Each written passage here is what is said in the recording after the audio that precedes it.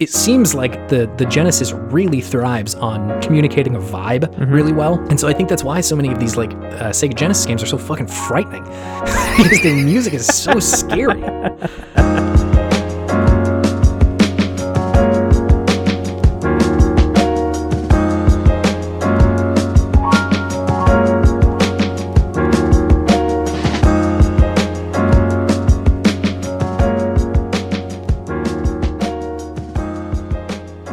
Welcome to Mario Kart. Choose your player. Now I'm just doing an impersonation of Mario Kart 64. This is a terrible first impression. I'm sorry, everyone. Welcome to the podcast where we impersonate the soundtracks of N64 games. That is honestly a significant amount of content in this podcast. You know, you're not wrong. I said it as a joke at first, but then I realized the dark truth. There is parts of that in here. We pretty regularly will just sort of sing over whatever bad soundtrack is in an N64 game. We're just very musical folk. Yeah, that's the explanation. Chase was in a band. I was in band. You were in band. Yeah, not even a band. Band. You were in a band. I was band, okay? I was fucking band. Shoot it straight in my veins. Let me hear that saxophone weep, David. Did you ever learn how to play the sexy saxophone, dude? I never learned, but like I just messed around one day and I was like, okay, that's how you play it. It's pretty close, yeah. Yeah, it's not hard, I don't think. Yeah, you just gotta add like a little bit of a trill to it, a little bit of a hip thrust to it. Hey, that's on our only pods. That's the sort of content we get over there, but this is a different medium. Only pods. What kind of content will we have in an only pod, Chase? Well, we definitely would record the podcast in sort of like scantily clad outfits. It's not going to come through really in like an audio format, but the audience would know that I'm wearing like a cool like silk gown or something. They would just hear like a little ruffle in the background for a second. Yeah, that's the silk. He is wearing that silk. I would, only hush tones, like very low. It's approaching ASMR, but I was about to say ASMR cast. Yeah, it's close. There's also like a dating simulator ARG in there somewhere. Whoa. So there's that, yeah. All right. Now we're getting real fancy. Yeah. You and I create Chavid to find a significant other, and so the audience can chime in and date Chavid. Chavid? I didn't... Benby? Chavid Benby. Either that or Dace Olavides. Olavides. From Nicaragua. Yeah, just an entirely different place. Yeah. Not where we come from. not where we're from at all. No. Well, it is Video Game Podtimism, David. The regular podcast, not the only pods. No one here is subscribed to our only pods, so no one. In fact, no one. Not only no one here, but no one is subscribed to it. I tried to, and the content was quite abrasive. Yeah, we honestly even offered to pay people to subscribe to our only pods, and they still said no. Even that didn't work. So yeah, we're probably going to shutter those windows pretty soon, but this one's fine. This is Video Game Podtimism. It's the Optimist video game variety show where two best friends talk about the wonderful world of video games. My name is Chase, and today is not my birthday. It's just a true fact. Okay.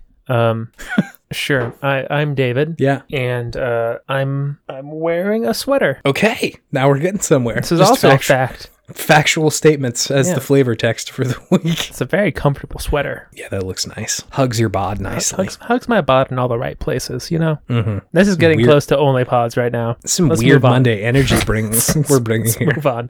My oven was just on fire a second ago, so it's just a weird day. Yeah, sure. And there was a mysterious cat who showed up in her house. Mysterious cat. It was like Breakout. Breakdown? Breakdown. And Breakout, the sequel to Breakdown. Yeah, that's the required reading for the podcast this week, everybody. I hope you played Breakdown. Read the syllabus. There will be a quiz. David, have you been playing video games? Yeah, I have been. Would you oblige me and tell me about them? So I've been kind of predisposed this past week. In what way? I had 3 days of work and then I went on vacation. Hell yeah. Okay. So I didn't have a lot of time for video games, but I did play Overwatch a little bit. Mm-hmm. I missed out on a sweet Rocket League gaming sesh with the bros. Oh no. Tragic. Sad times. Yeah. and I have downloaded both Abzu and Subnautica, and I'm ready to dive in. Wow, hell yeah. I'm going to play a lot of sound effects over that part. I feel dirty about that one. I feel bad. I'm sorry, everybody. We're either going to gain or lose 5 subscribers, and I'm not sure which. We'll find out. Yeah. Find out next week. So yeah, that's kind of what I've been doing. I really haven't been playing that much, which is weird. It's the first time I haven't played video games for a while, because it seems the world is opening back up a tad bit. Yeah, you're a fully vaccinated human being because you're a frontline worker, I am. as it turns out. So you can mostly, there's a lot of life that you can return to. Yeah. Still wearing masks. Don't worry, everybody. Well, sure. Yeah, Still you're a responsible human being. Not going around like licking things or sharing PlayStation 2 controllers. Sharing PlayStation 2 controllers, or blowing into other people's 3DS microphones. Yeah. Game stuff. I haven't been doing video gamer blowing stuff. What is wrong with me tonight?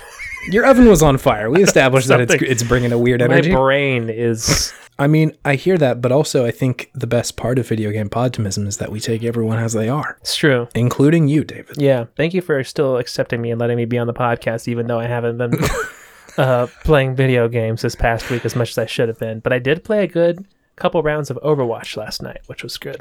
Hell yeah. After my long drive back to Santa Barbara from Sacramento. That is quite a drive. Yeah, I hit a lot of traffic this weekend. Everybody else is all out and about too. Everyone's ready. The other amount of California that is vaccinated is out driving and having a good time. I mean, no. Probably some of the ones who aren't as well. Yeah. Yeah, they're out there. It's a painful experience right now. Yeah. But yeah, no, I'm totally here for you.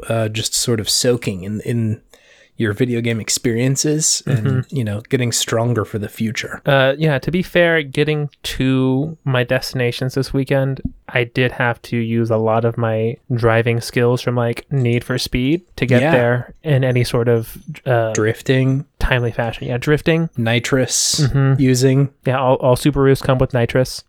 Escaping the pursuit of law enforcement. Dude, I lost so many pigs over the weekend. It's great. Just threw my banana peel out, made them skid out, crash. Wah! 550 car pile up behind me. I'm trying to think of all the sounds of characters in Mario Kart when they get hit with a banana. Let's do Donkey Kong.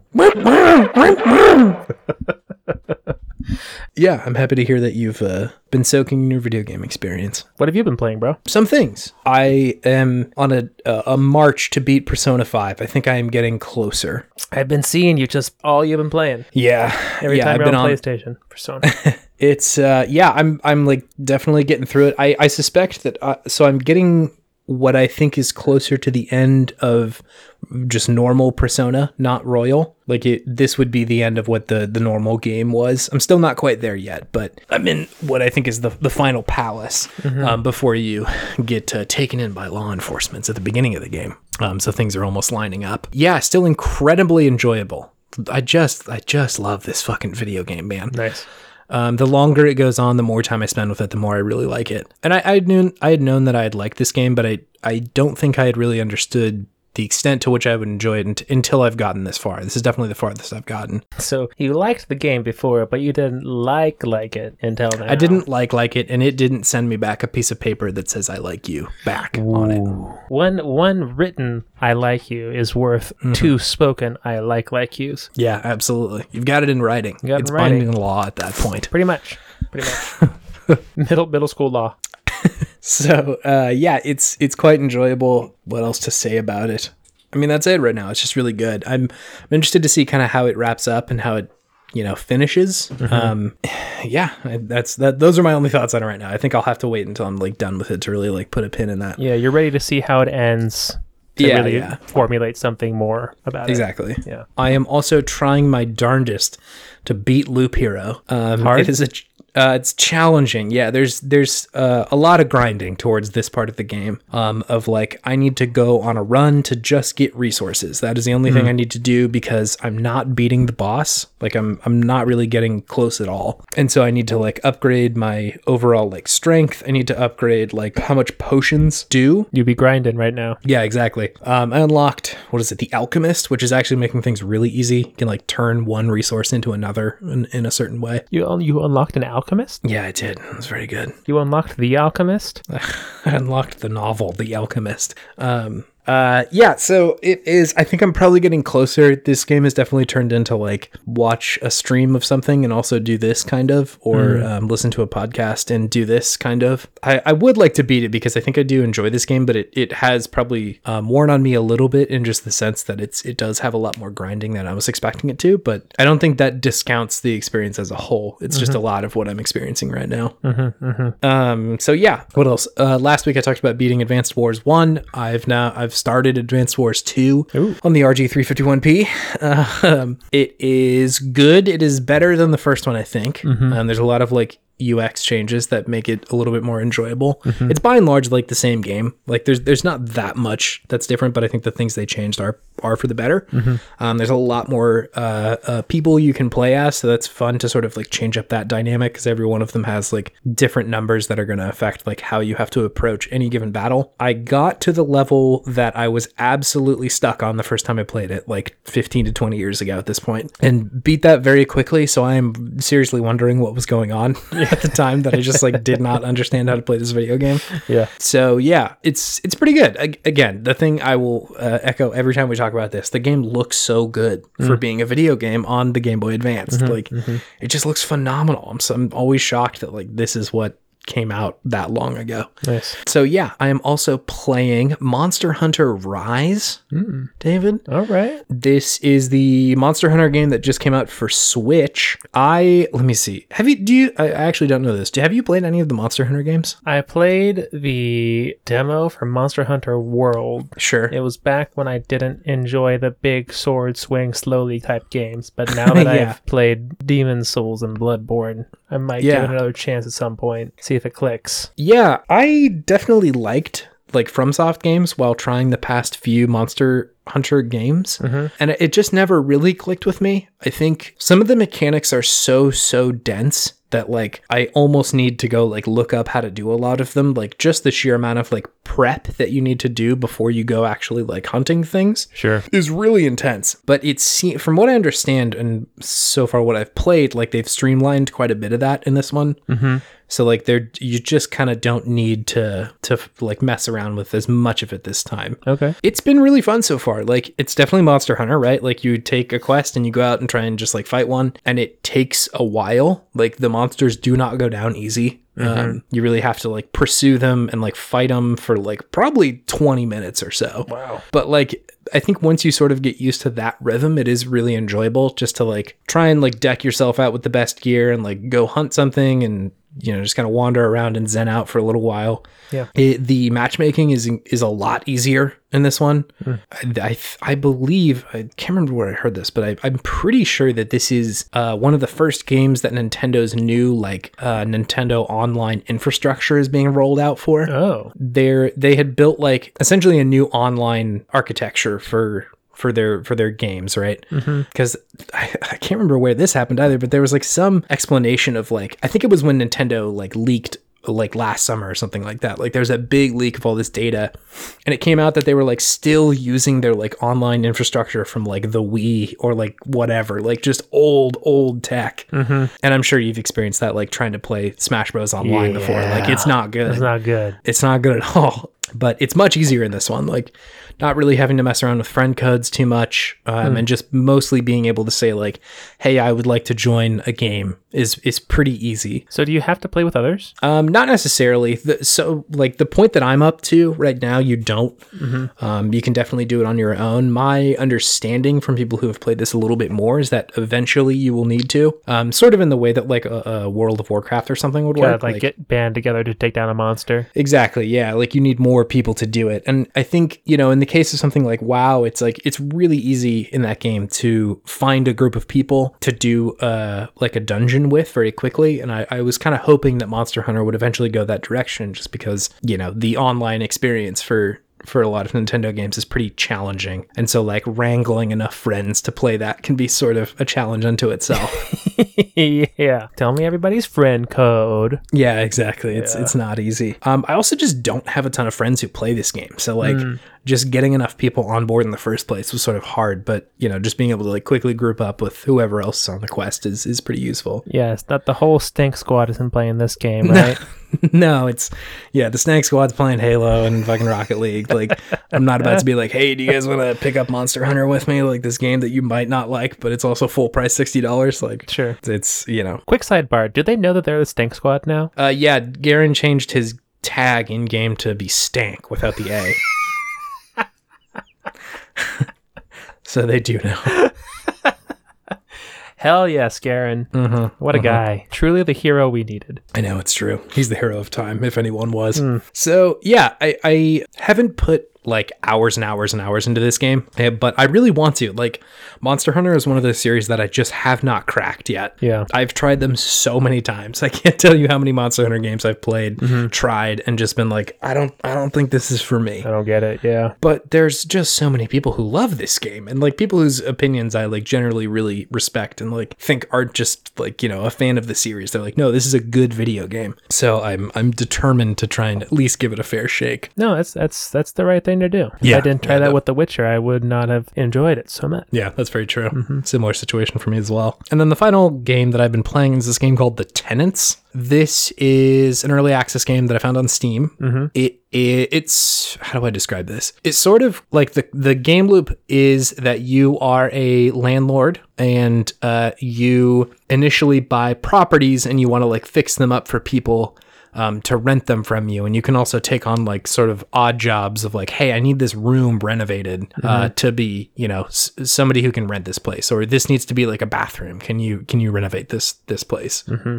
The like gameplay of it plays very much like The Sims. Like there's a lot of DNA from The Sims in there of like literally how you take down walls and like how you paint things and change the flooring, and literally the menu for how you navigate to like a couch or something like that is very similar to The Sims, but it's almost the inverse relationship of The Sims, whereas The Sims is you're in control of one person and you can sort of mess around with homes. This one is you are a landlord, and so like you're renting to people who would be players in The Sims, essentially. It's kind of like that. It is. So none of them are paying right now because of the pandemic. So I do have thoughts about this. Before it's good in there, huh? Yeah, before I get there, like it is, if I'm able to turn my brain off, it is a really enjoyable game and like very satisfying to like go find a new property. It's like all run down. You like fix it up, clean it up, everything is like good, and you're able to sort of like change the floor plan to be like, okay, like I have this much space, I need to make like this into a 2-bedroom home with like a kitchen and a bathroom, and like sort of that planning part of it is really fun and sort of executes on the HGTV dream. Sure. Yeah. Where you're able to like, you know, renovate a house and make it into something else, which is... They should do an HGTV VR game where you just get to do all like the demo stuff. The demolition. Yeah, I think there is a game like this for Switch. Really? I forget what it's called, but yeah, there's like a game where you like just... Pros the game. Pretty much. I'm sure they have a video game tie-in by this point. I'm pretty sure they do. At least an app game, you know? Yeah. But anyway, it's fun. It's a little bit more mechanically dense than I think I would expect this kind of game to be, which is a good thing. Like there's a lot to sort of like, you know, sink your teeth into. If I turn my brain on, it's a little bit more painful to like be a landlord and charge people money. Like there are just so many points where it's like it kind of feels bad. Like I've been on the other end of this relationship before, and I'm like, I don't necessarily know that it's enjoyable to be in the one that I'm in here. Like you'll get texts from people who live next door to one of your tenants, and it's like, hey, they're loud as fuck, and you're like,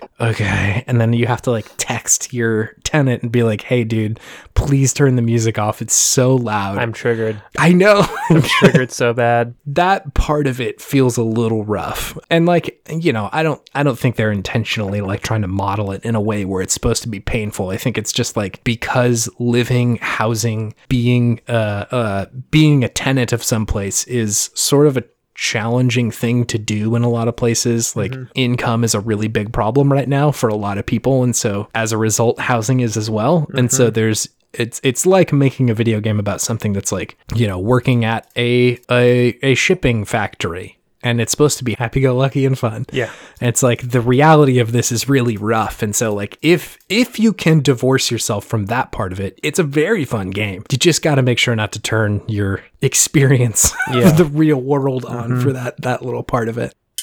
John and Tammy both have lost their jobs during the pandemic. Yeah, like you now have to evict them and their 2 kids out of their apartment because they haven't paid for the last 5 months. Yeah, like evictions suck. Calling the police in this game suck. God, why? This game doesn't sound fun. That doesn't sound enjoyable. So like, yeah, like this part of it is the hard part. And like, generally I'm trying not to analyze the game very hard in that way. Cause like this video game isn't going to go to like tenants, right? Like big tenant or big landlord isn't going to cash in with this video game. It doesn't really matter in that way.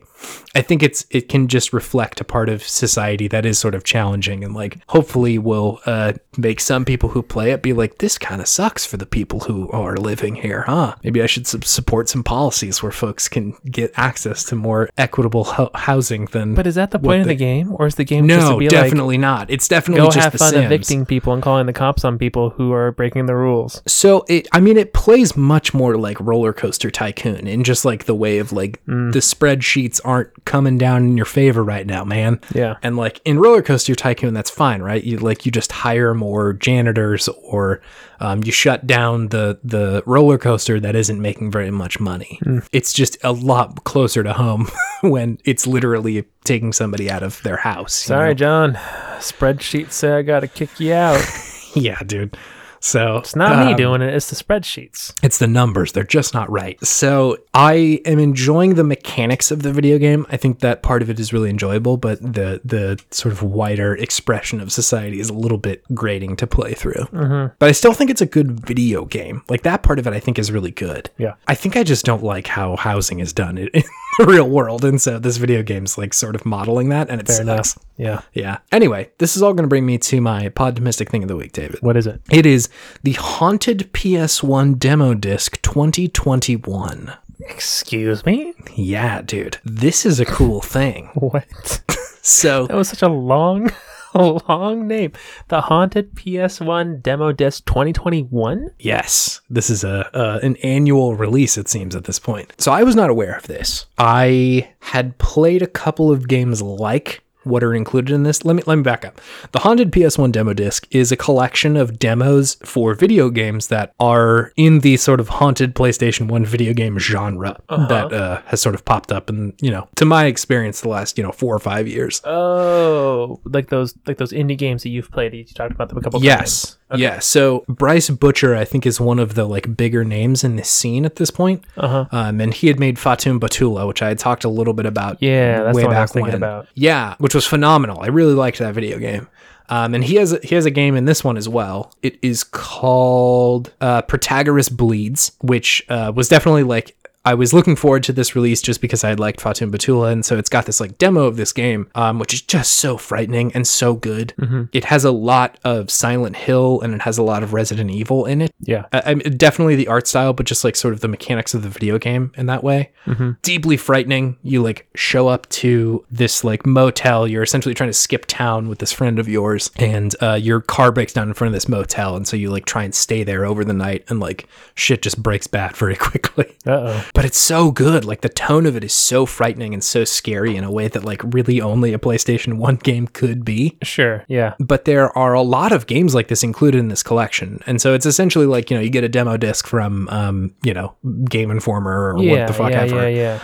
But it's just like a download. You can just go download this. I love that. Yeah, it's really good. I miss those demo discs. Me too. I love the presentation. I love like bundling it like this because it gives exposure to games that I would absolutely not have heard of, but are sort of grouped with games that I probably would have. Like I follow Bryce on Twitter, so like I certainly would have seen this release for him or from him. But there's a lot in here that I just none of it was on my radar. So it's all just so good. There's this game called, I think it's Walk.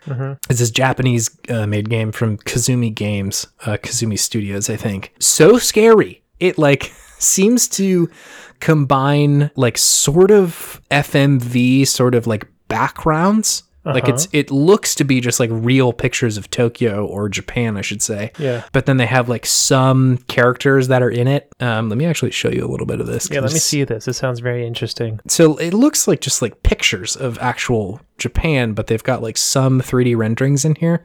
You play as this little girl, which is definitely like 3D. And at some points, this like monster will show up and pursue you. And like, yeah, it shows all this on the screen. Hide quick, don't be seen. And then this thing shows up. That noise so scary. is not okay with me. No, dude. I am not okay with that kind of noise. There really is something about PlayStation 1 horror games that is deeply disturbing. It's so scary. I think it's like because so much is left up to your imagination. And like it's really in the uncanny valley where like you absolutely know it's not real, but like it's still very scary. I don't know. It's hard to describe, and interested to sort of like dig into this community a little bit more because it seems like there's a lot of people doing this right now. Interesting subgenre of video game. I know, yeah, and I'm so happy it exists because I was so into the games like Paratopic and Fatum Batula being the two that I was like really into. And there's like 15 video games in this demo disc, so I'm like really into trying all these out and seeing what's going on. Let's see. I'm ready to hear your opinion. Yeah. I mean, I'm sure they're all great. I think part of this genre that is really cool is that you can do a lot with like very little. Like a game can be very scary without having to be very complex. Yeah. Which is, I think, a really cool thing and a really fun thing to sort of explore of like, you know, how am I able to do something that is incredibly frightening without having to put years into a video game? It's all about the vibe. Really, though, yeah. And like I said, I think this sort of texture of the PlayStation 1 just lends itself a lot to it being a very scary experience.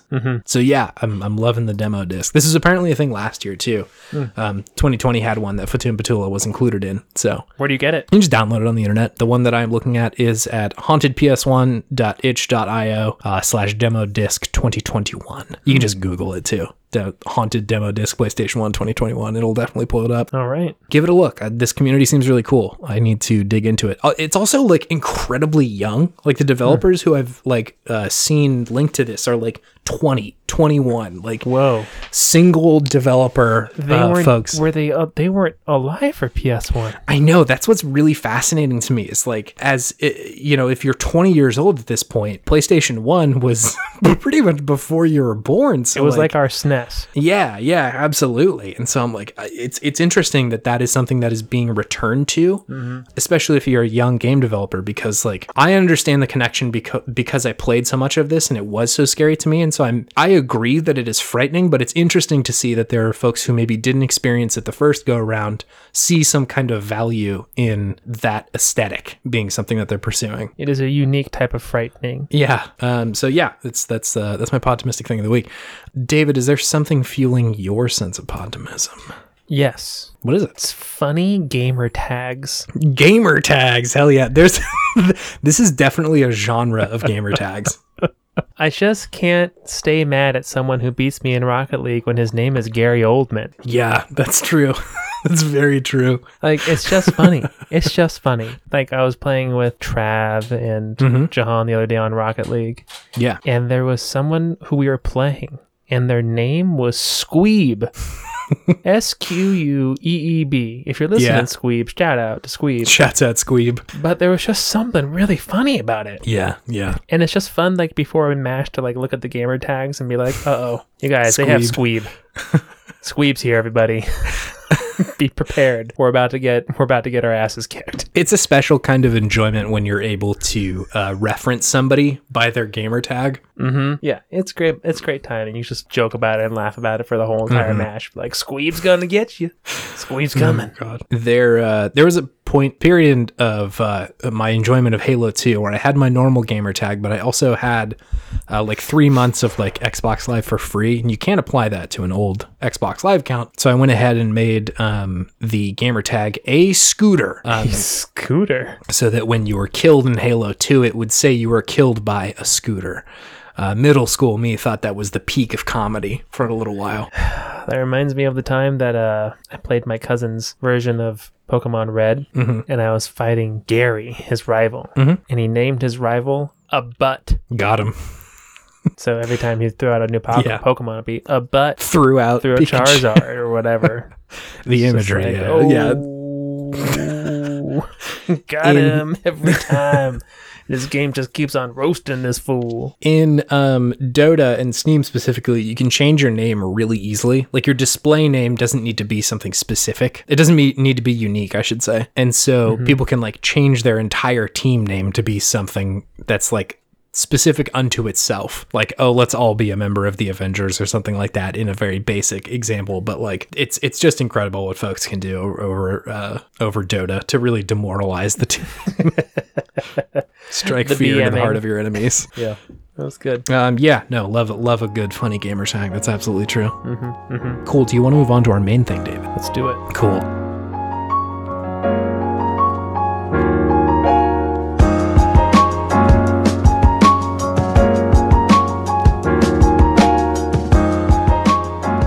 So you had suggested doing a good games on this one, I think a week ago. Yeah. So we're gonna do it. We're here. We're ready. We're here. It's Good Games, the segment where we talk about all the okayest games of yesteryear. Although I think we're just wading into doing any game of yesteryear at this point. Kind of, yeah. The segment has sort of shifted its identity to just doing games of yesteryear. Because guess what? It's our segment, so we can do what we please. It's true. We can do anything. We can even turn it into a segment about the old one, which we do every single time.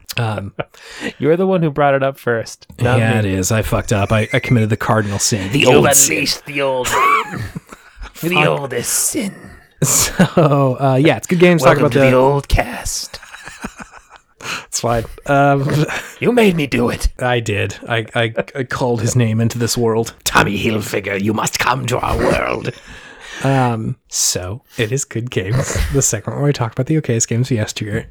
Gosh, all the things that we love about them, and sometimes reimagine what they might look like today, and sometimes not. Maybe sometimes we don't. But this week we were talking about a game called Jurassic Park for the Sega Genesis. Straight up, no subtitle, it's just Jurassic Park. Yeah, that's just the one. Yeah, it was an interesting inclusion because I definitely played this game more than I thought I had. Same. Yeah. Once we had like listened to the first couple title tracks in there. God, the music is good. I know, quite frightening. I've got some notes on this, David. But before we get too far into it, let me hit you with a few hot stats, David. Let's hear it. Hot stats. So this game came out in North America August 10th of 1993. Oh. Bit of an old one. The Genesis is older than I thought it was. Bit of an old one. An old one. I didn't even mean to. The insanity is seeping into my mind. The Genesis is older than I thought it was. I don't know why I thought it was a little bit more modern of a console, but it came out in 89, so like it's because its lifespan kind of bled into our earliest days. That's true. So yeah, it came out August 10th of 1993, which was just a few months after the movie had come out. Jurassic Park the movie had come out June 11th of 1993. So classic. Yeah, but 2 months afterwards, which I think makes sense. Initially, I was like, why didn't they launch on the same day? But like, I think it actually does make sense to sort of like stagger your game release so that a bunch of people will have played it or watched it rather by the time they're playing the video game, or at least have access to it. Totally. I'm really glad we picked this one because we've been doing game studios that are like widely known and very available recently. But this one was made by a company called Blue Sky Software, which I'd never heard of before. Me neither. I played some of their games, but I just had no idea who this was. So I'm glad we can sort of like dive into these development companies that I just don't really know about very much. So they'd been making games since like 1988. They were founded by a man named George Kiss. Which Wow. I love. George Kiss. George Kiss. What Love a name. that. Little Georgie Kiss. Little Georgie Kiss. So they'd made a bunch of games, including Joe Montana Football, Basket Brawl, which was like a brawling basketball game. They'd made the Avoid the Noid game for Commodore 64. Oh, okay. They made Shadowrun for Sega Genesis, which was a very good game. They made Starflight, which was a sci-fi adventure game for Genesis, and also Vector Man. I don't know if you ever played Vector Man for Genesis. No, but I heard of it. Yeah, it was pretty good. I liked Vector Man, but not like huge, gigantic games, I think, by any measure. There wasn't one in here that was just like ubiquitous, like Nintendo EAD was last week, where it's like they made every fucking video game of all time. It's Nintendo. Yeah, exactly. But yeah, they'd been making games for quite a while. I do have a review from the outlet Video Games from last week. Again. All right. I have taken their review, which I think was in Czech and Czechoslovakian, and run it through every language I could find in Google Translate until finally arriving back at English. So I've mangled their review up quite a bit, but let's hear what they had to say after we've destroyed it with Google Translate. They said, use this method to fully store and retain your profit, not Jurassic Park.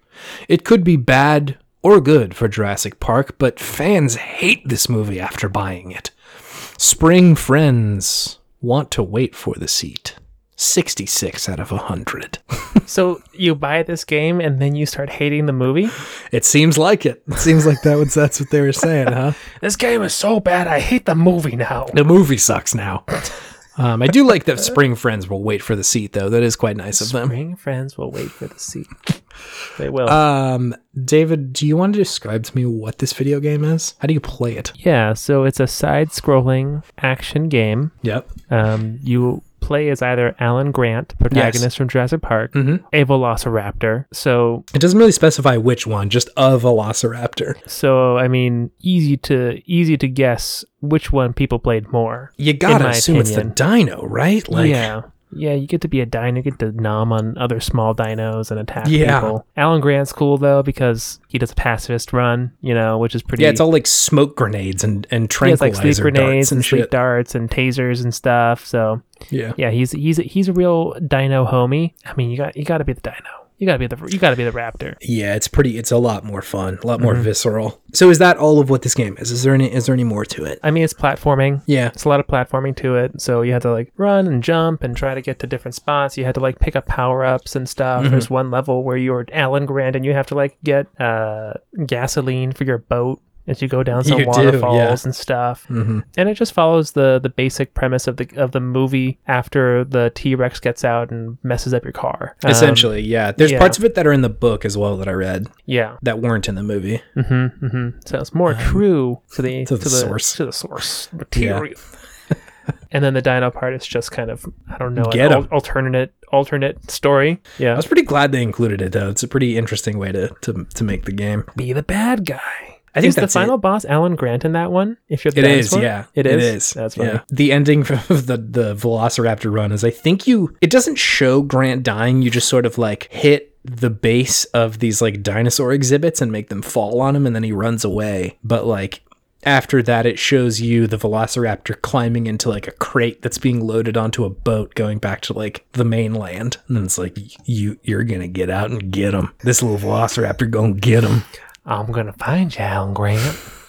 So yeah, I think that's it. It's chunked up into like levels. Like there's, I think, like 5 or 6 levels. Yeah, there's 5 or 6 levels that takes you through the island. There's like the tree forest level. There's the waterfall level with the boat. Yeah. There's like a volcano level, like a power station level, and then like the level at the end, I think, is the museum, like gift shop level that everybody knows from the movie, where the T-Rex busts in and roars. Yeah, I think that's mostly it. It's like on paper a pretty simple game. Yeah, straightforward. Let's talk about what we love about this game. Shall we? Let's do it. What did you like most about this game, David? It was like my first kind of scary. Yeah, my first kind of scary game. Yeah, the beginning with the lightning and the rain and the opening of the gates and the music. Yeah, very evocative and it's just the right amount of scary for a lad my age when I started playing this one. Probably like what, 4? I don't know. I must have got my hands on this game definitely after it came out. Right? Like, I was not playing this at the time. Probably like 4 or 5-ish, I think. Mm-hmm. Pretty young still to be playing a game. Yeah. Granted, I did not get far in the game.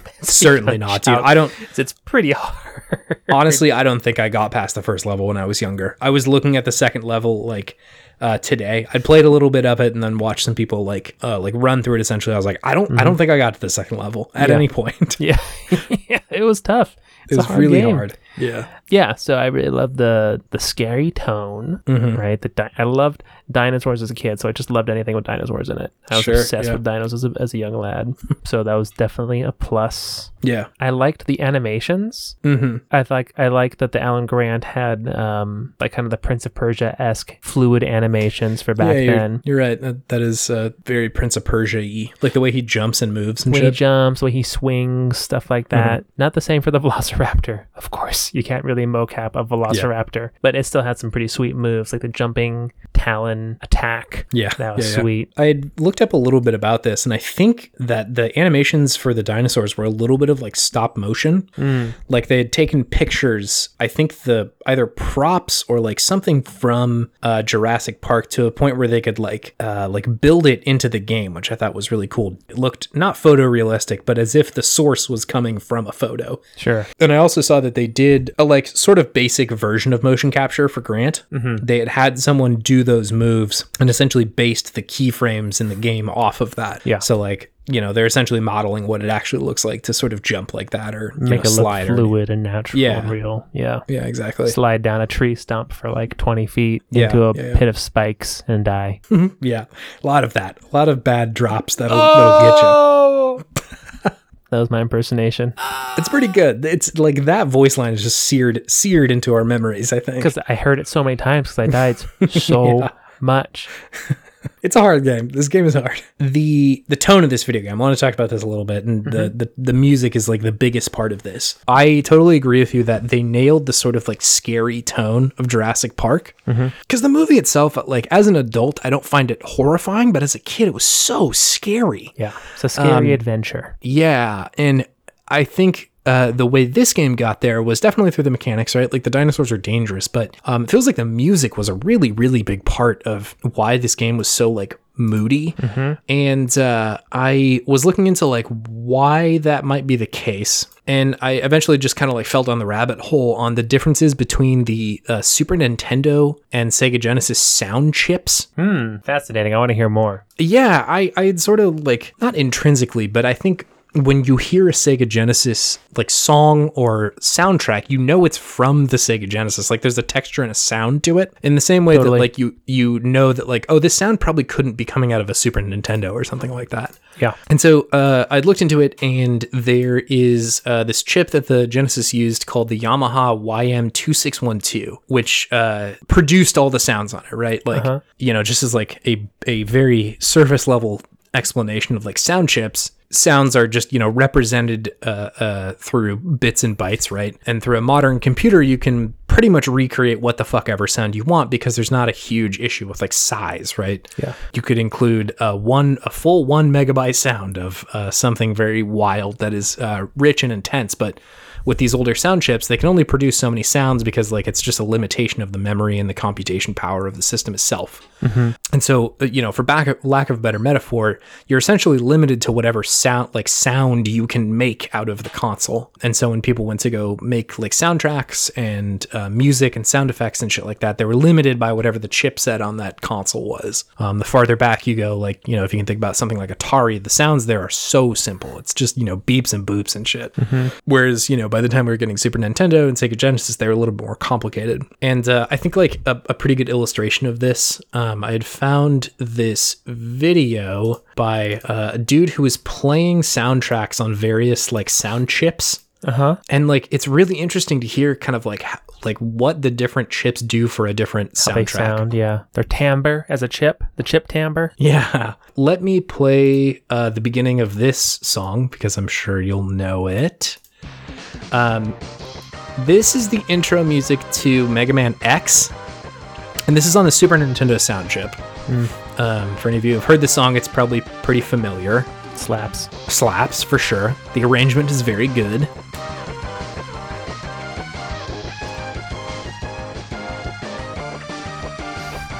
It's helpful here to listen to like the drums, especially. That's, I think, the biggest difference from one to the other. Okay, so anyway, this dude, Horace Crescino, I believe. Crescino? He had pulled out that and like rearranged it and played it on a Sega Genesis sound chip. So let me play this and you can hear the difference. That bass. The bass, that's the biggest difference. That and the drums, I think.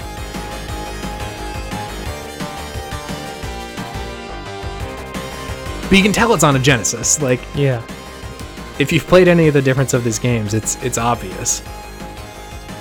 Like the Genesis sounds like you got a full-fledged surround system, whereas the Nintendo sounds more like listening on your car radio. A little bit. I feel like just that the highs are more pulled out with the Nintendo, whereas this one the bass is more prominent. Yeah. I think the highs here sound a little bit tinnier, and they're a little bit less focused than it is on the bass and the drums here. Yeah. I honestly think this sounds better than the other one. Like, it's a lot more driving and intense. Let me do another example, though, to kind of illustrate the inverse. Let's hear it. This is Super Mario World. This is, I think it's just the song from, like, World 1-1, essentially, in Super Mario World. Totally. And the melody here is, like, really important to the song.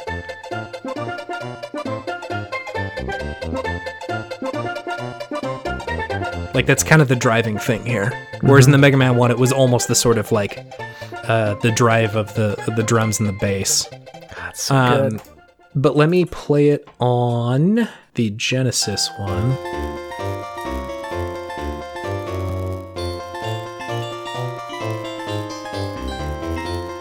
Sounds a lot tinnier and not nearly as good to me. Yeah. Like they really play down the high notes and play up the low notes with the Genesis.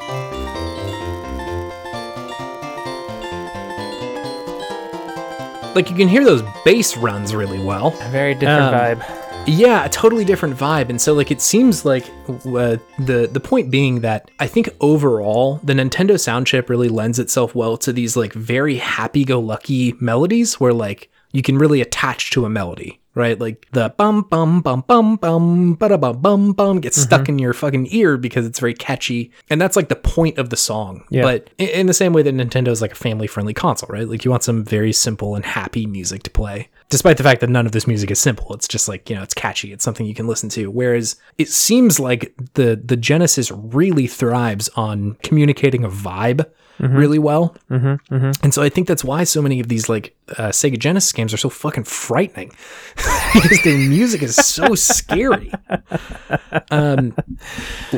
You can really hear those low booming notes. Yeah, let me play some of the Jurassic Park music here.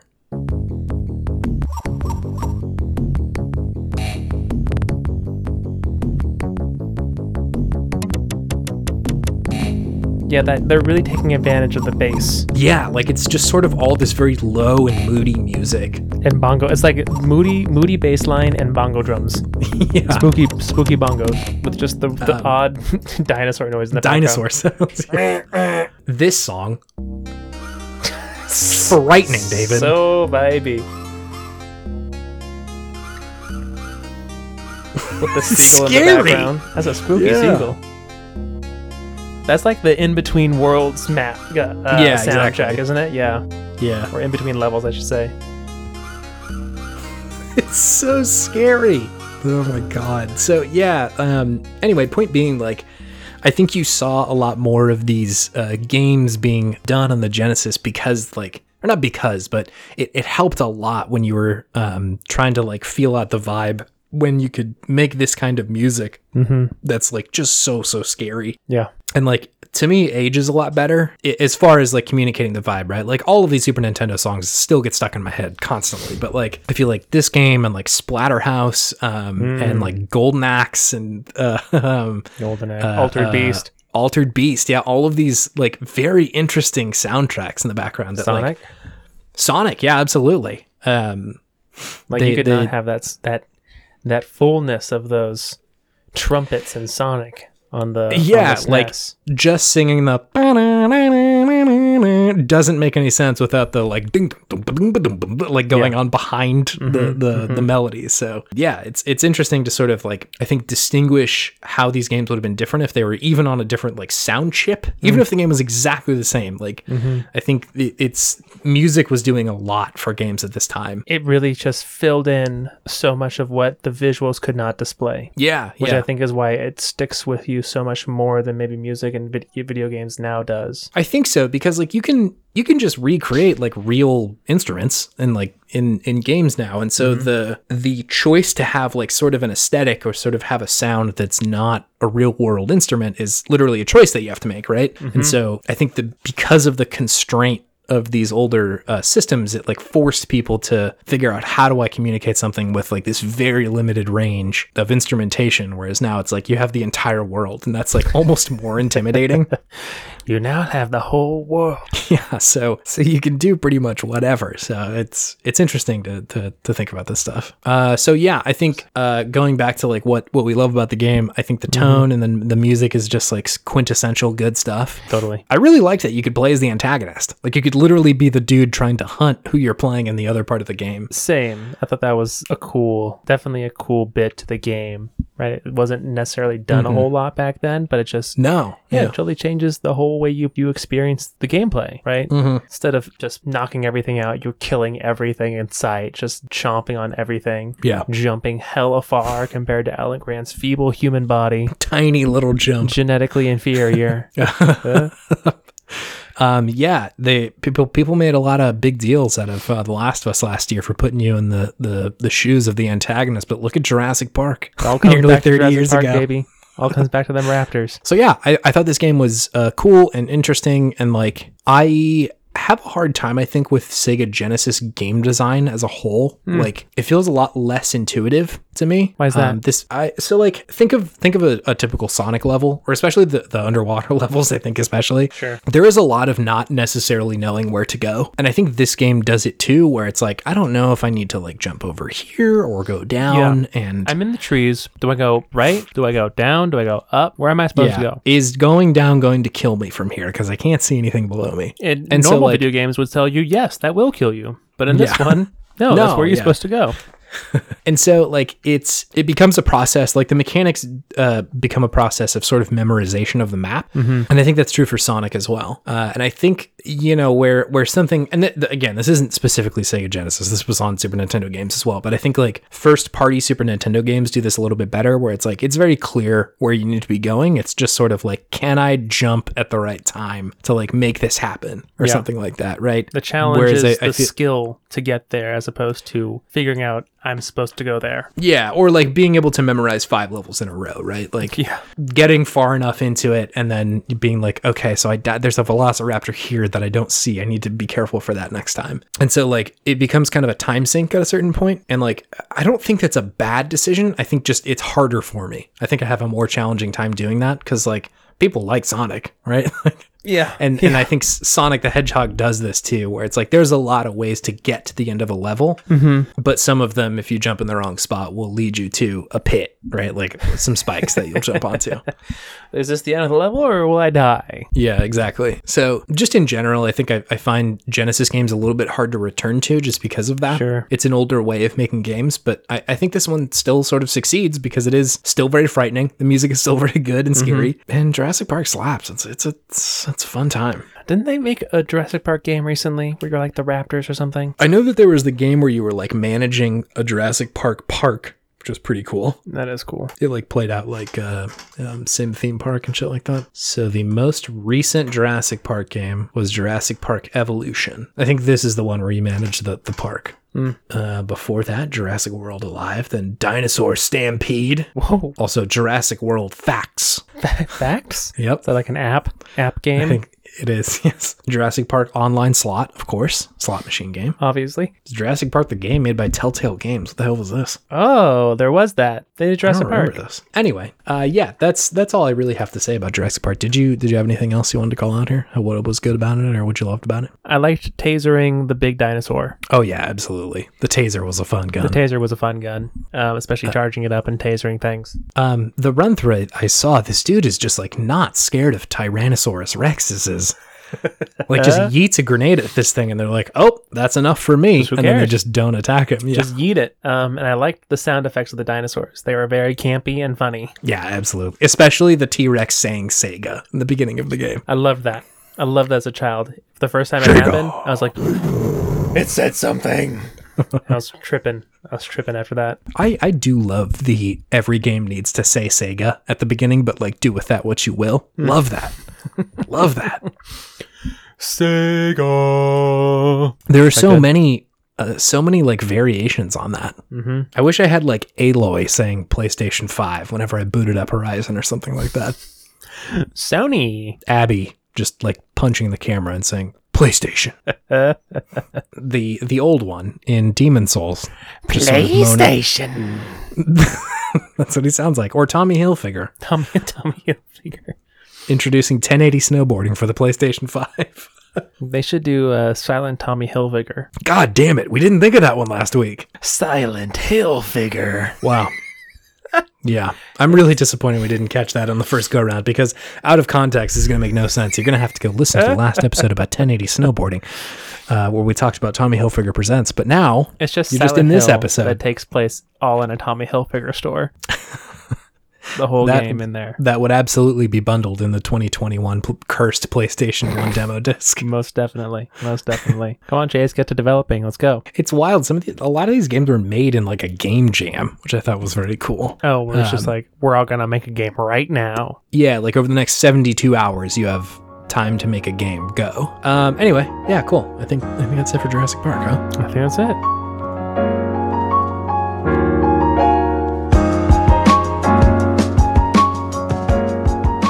We are on Twitter. If you would like to come interact with us there, we are at Podtimism. Come say hello if you would like to, or tell us about a Podtimistic thing, or even a good games game that you would like us to cover. Always open to doing some more. Now that we have the power of the internet and emulation of games that we definitely own, we can play whatever the fuck you want us to play. So that's an option. You can also, a lot of you know us, so just text us if you want to hear something. Yeah, what are your good games from yesteryear? Yeah, absolutely. Want to hear it. So yeah, that's an option. If you would like to support the show, there are a couple of ways you could do that. The easiest is probably just going and tossing us a review on Apple Podcasts or whatever your podcasting host of choice is. Written or not, either one really helps us. So that would mean a great deal to us. You can also, if you have a gamer friend, you can show this podcast to them and be like, hey, do you remember that video game Jurassic Park? And they'll be like, yeah. And then you can be like, this cool video game podcast that I listened to just did an episode on it. Go listen. They'll be like, these two chuds were talking about it. They talked about it and I guess Tommy Hilfiger. I think they're sponsored by Tommy.